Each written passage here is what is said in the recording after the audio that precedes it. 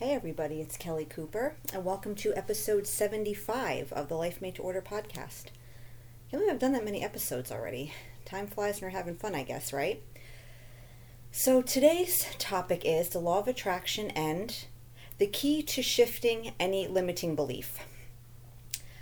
Even if you're a complete newbie to the law of attraction, you probably come to know very quickly that kind of the whole basis of the teaching is your beliefs influence your reality. So if you want your reality to change, your beliefs need to change.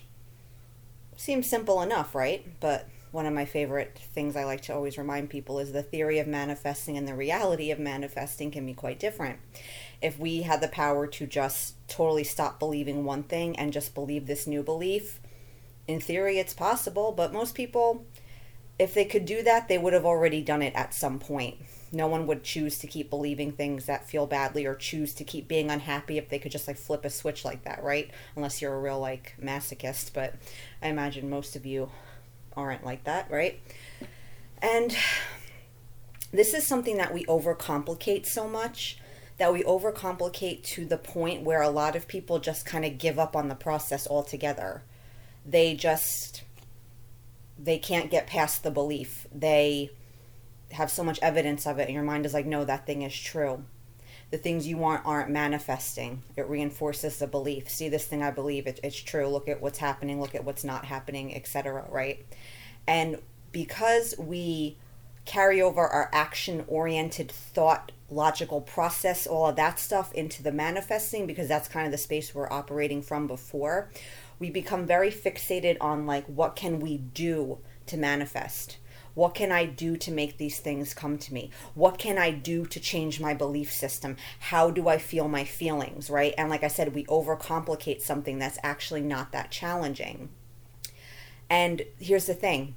There's nothing you can do to shift a belief. Sure, there's different tools and techniques that can facilitate the process, right? Affirmations, visualizing, some kind of exercise a coach gives you or whatever, right? They could be very helpful parts of the process. But there's nothing you can do, no action you can take, no one tool or technique that will guarantee if you do that thing, then you'll get rid of some belief that's not serving you. Because this work is not something that's done through action. Again, the tools and all that, it serves a purpose. It helps shift energy and all that wonderful stuff. But we can become so action-oriented with the process and we focus on, well, what can I do to shift my belief? That tool or that technique didn't work and we're on the hunt for the next one. And again, if you find something that really resonates, it could be very helpful in the process. I'm not saying not to do those things. But here's the thing.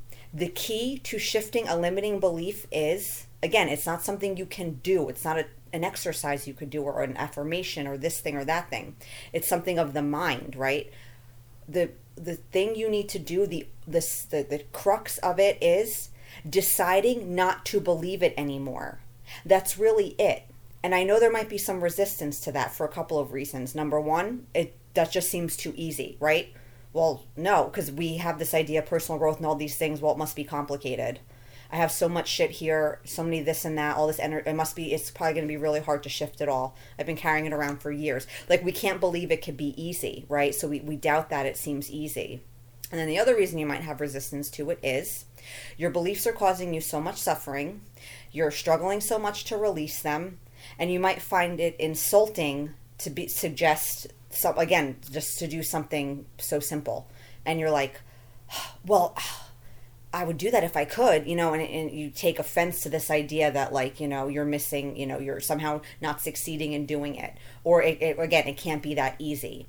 But that's the only thing you can do. Because like I said, there's no tool or technique or action you can take to guarantee a shift in your belief system, because it's not something that happens. It's not something that happens on the level of action. So it has to be a decision. I'm not going to believe this thing anymore. Now, does that mean the second you make the decision that the belief is gone? No, probably not. But every time, and it's kind of like my podcast I think I did last week with the thing you have to do over and over again. It's a decision you'll have to make over and over again. But every time you make the decision, the energy accumulates. when you weigh your beliefs against what you're learning about something like the law of attraction and like the function of the universe and what it does and how it could help us, and your true nature and the ultimate reality, not the illusory reality that we've all kind of co-created with our fucked up, fear-based thought system.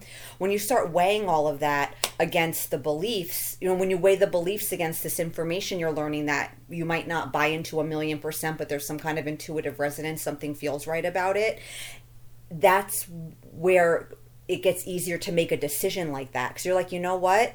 Based on what I'm learning about this now, no, that belief isn't true. I know I'm not a loser, or I know that I'm not incapable of doing this or that. I know that I'm not broken and unlovable. I know that I can succeed no matter what's happened in the past, because I understand now that my current results and everything that happened up until now was the result of old energies, and I'm clearing them out now. Oh, okay. I can comfortably decide that I'm going to start letting this belief go.